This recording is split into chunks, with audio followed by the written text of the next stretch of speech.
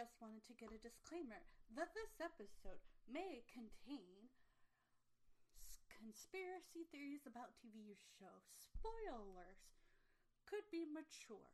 Please do not listen if you do not want to have any spoilers. I am reviewing different shows, movies, TV shows, so if you do not want to hear any spoilers, please exit now. And I hope you all enjoy this podcast. I'm ready and excited to get going. Okay, today, the content could be a little more mature for audiences, so please, as someone before listening to this video, it's mature and may be uncomfortable for some viewers. Viewer discretion is advised. Be cautious. This is more for adults or for those who get permission. So, I watched a movie last week for Valentine's Day.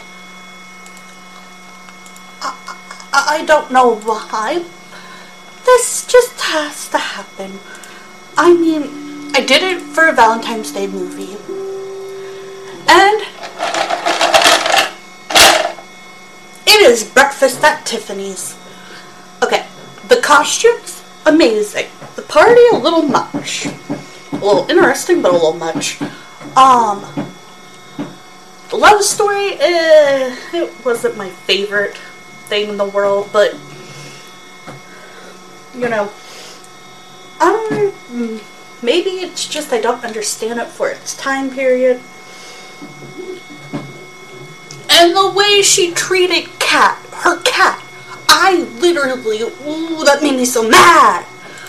But anyway, Breakfast at Tiffany's is a 1961 American romantic comedy film directed by Blake Edwards. Plot: early one morning, a taxi pulls up in front of the Tiffany & Co. flagship store, and from it emerges elegant dressed Holly Golightly, carrying a paper bag containing her breakfast. After looking into the store's window display, she strolls to her apartment and has to fend off her date from the night before. Once inside, Holly cannot find her keys, so she buzzes her landlord, Mr. Yonshi. That is a whole nother conversation. Oh my freaking goodness. I know it was like the 1960s, so I guess they didn't realize that this would be considered very inappropriate behavior. I mean, really. Just really. Are we going to go there? I don't like that character very much at all. But that's, beside the point, I guess. My personal feelings, I don't like the character. I find it inappropriate to let her in. Later, she is awoken by her neighbor, Paul Varjark, who rings her doorbell to get into the building. The pair chat as she dresses to leave for her weekly visit to Mobster Sally Tomato. Okay, see, listen, y'all had me up until Sally freaking Tomato. What kind of person's last name is Sally Tomato? Is this like a code name or something? I don't like Sally Tomato. Heck, it wouldn't. Sally Tomato. Oh, okay. Sure, like that doesn't sound like a 5th grader wrote it. Who is currently incarcerated at Sing Sing. Tomato's lawyer. Okay, take a deep breath. I can't have a straight face with Sally Tomato.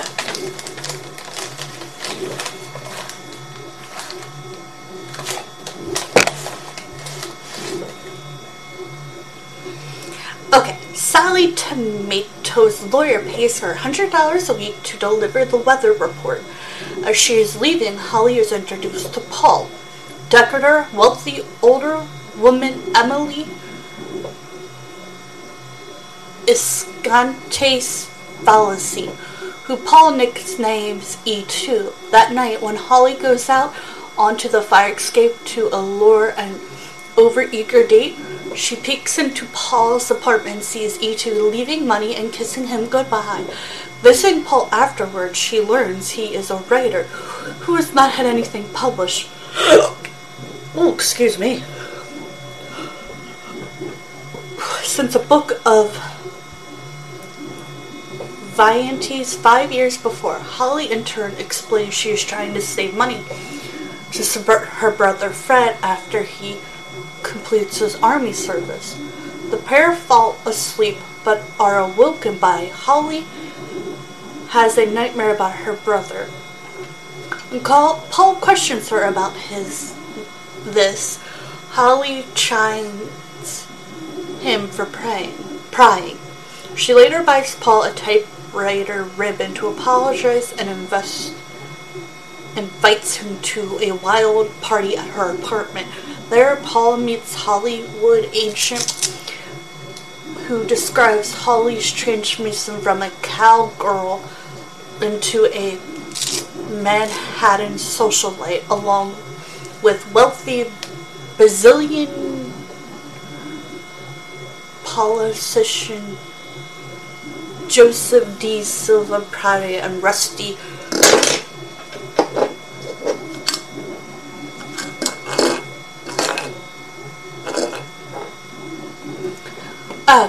Rusty, the 9th richest man in America under 50. Sometime later, E2 enters Paul's apartment, worried she is being followed.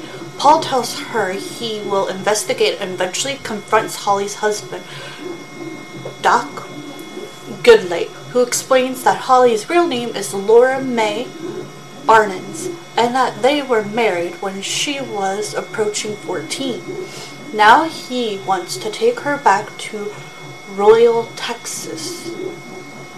After Paul reunites Holly and Doc, she informs Paul that the marriage was annulled. At the Greyhound bus station, she tells Doc she will not return with him, and he leaves broken-hearted. After drinking at a club, Paul and Holly return to her apartment, where she drunkenly tells him that she plans to marry Towler for his money. A few days later, Paul learns that one of his short stories will be published. On the way to tell Holly, he sees a newspaper headlining stating that Charla has married someone else. Paul and Holly agree to spend the day together, taking turns doing things each has never done before. At Tiffany's, Paul has the ring from Doc Goodlately box of Cracker Jacks engraved. At Tiffany's, Paul has the ring from Doc's Goodlately box of Cracker Jacks engraved as a present for Holly. After spending the night together, he awakens to find her gone. When E2 arrives, Paul ends the relationship. She calmly accepts, having earlier concluded that he was in love with someone else. Holly now schemes to marry Joseph for his money, but after receiving a telegram notifying her of her brother's death in a Jeep accident, she transfers her apartment. Months later, she invites Paul to dinner as she is leaving the next morning for Brazil to continue her relationship with Joseph. However, the pair are arrested with Sally Tomato drug ring, and Holly spends the night in jail. The next morning, Hollywood friend O.J. Burnham pays Holly's bail. Paul is waiting for her in a cab, bringing her pet cat and a letter from Joseph explaining that he must end the relationship due to her arrest. Holly insists that she will go to Brazil anyway. She asks the cab to pull over and push his cat out into the pouring rain. Just after they get underway again, Paul storms out the cab, tossing the engraved ring into her lap and telling her to examine her life. She goes through a decision-making moment, puts the ring on, and runs after Paul, who is gone looking for Kat. Finally, Holly finds Kat sheltering in an alleyway. With it tucked into her coat, she and Paul embrace. Yeah, okay. There's so much wrong with this story that I'm not even sure how to put this. Jeez.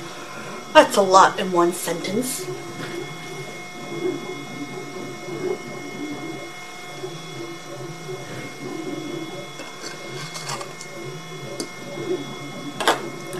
Okay. Truman Capote wanted Marilyn Monroe to play Holly. Monroe's advisor and acting coach, Paula, said she shouldn't play a lady of the evening, and Monroe took her advice. Truman cast Audrey Hepburn instead. That spoken author also proclaimed it to be the most miscast film I've ever seen over time. Truman would go on to say that Tuesday Weld or Judy Foster would have been a good choice to play Holly in a remake. Shirley McCann turned down the lead. Shirley said it was one of her biggest regrets. Kim Noviak also said no. Audrey Hepburn hesitated before accepting the part. It's very difficult. I didn't think I was right for it. Hepburn told the New York Times, I've had very little experience, really, and I have no technique for doing things I'm unsuited to. I have to operate entirely on instinct. It was Black Edward who finally pushed me. He, at least, is perfectly cast as a director, and I discover his approach emphasized the same sort of sympathy as my own. John Frankenheimer was originally supposed to be the director. John had been on board to direct the film, but Hepburn wanted a bigger name. It was only after Black Edward was attached that Hepburn accepted the role. Steve McQueen could have been Paul. Edward wanted Steve McQueen, but he was still under contract and under the control of television CBS and the producers of Warner, Dead or Alive, wouldn't allow the up-and-comer in to offer time off for the show. Edwards also suggested Tony Curtis to the producers. While Curtis was interested, the producers were not. George I have no idea how to say his name. Peppard annoyed everybody. Edward did not want George for the role of Paul. He went so far as to drop to his knees on the sidewalk and beg producer Martin and Richard not to bring him in. Peppard ended up not listening to Edward.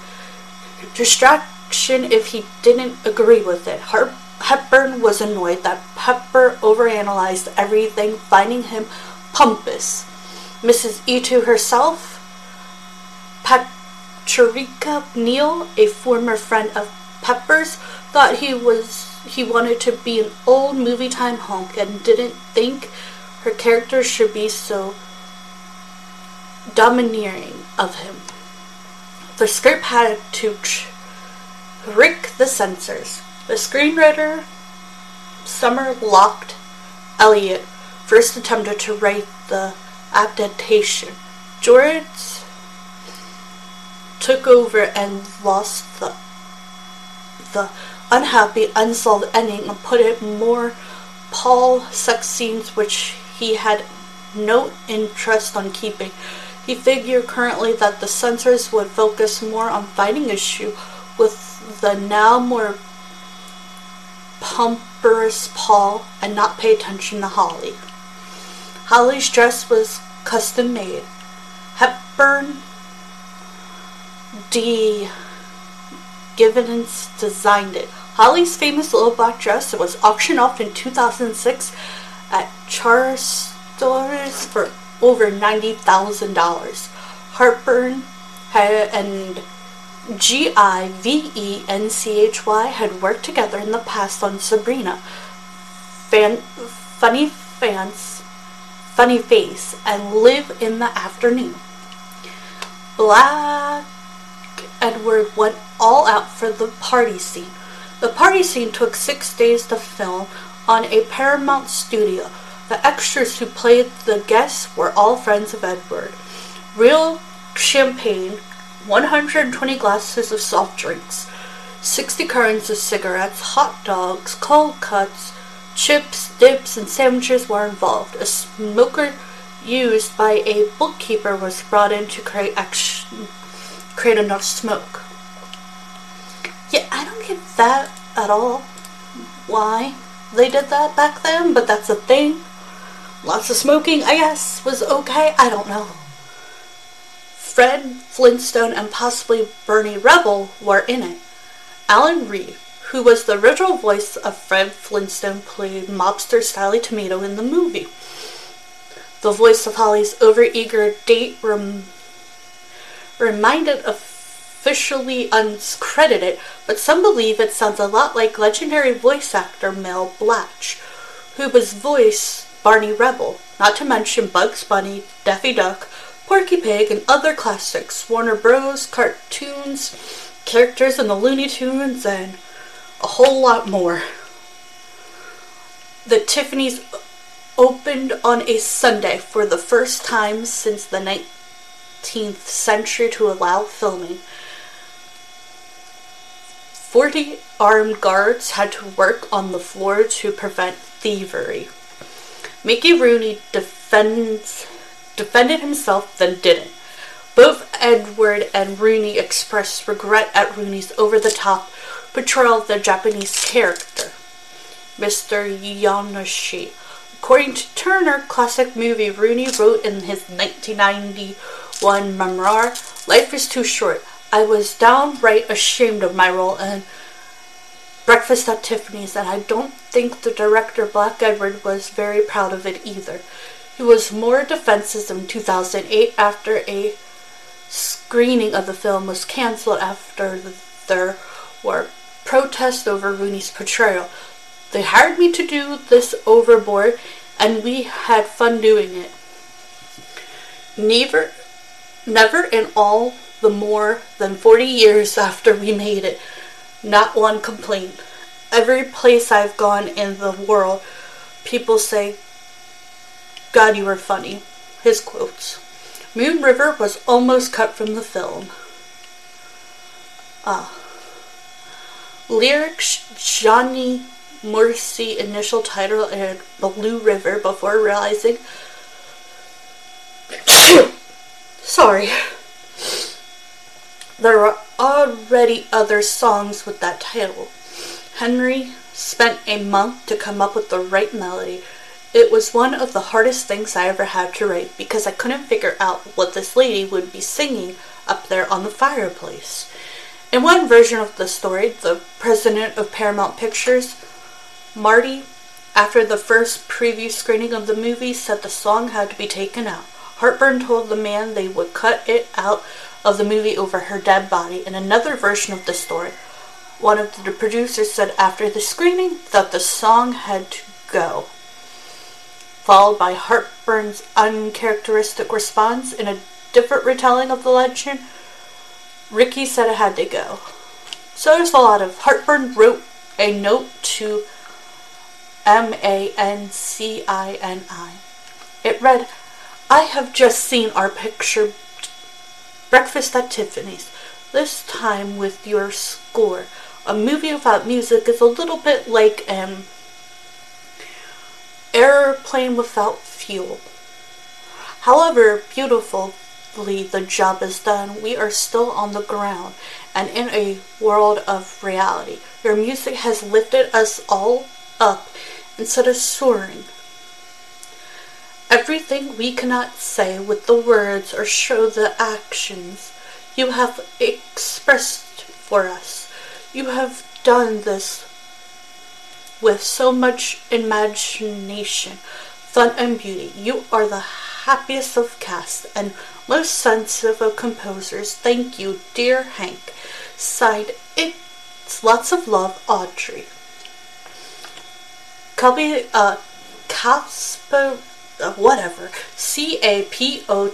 said Holly wasn't a call girl. The studio made sure she wasn't seen as a call girl. Gloria Vanderbilt might have been the inspiration for Holly. Holly's apartment sold for $7.4 million. Well, that's a lot of facts. I hope y'all enjoy and have a great week. I hope y'all like. You can check me out on Facebook, YouTube, TikTok.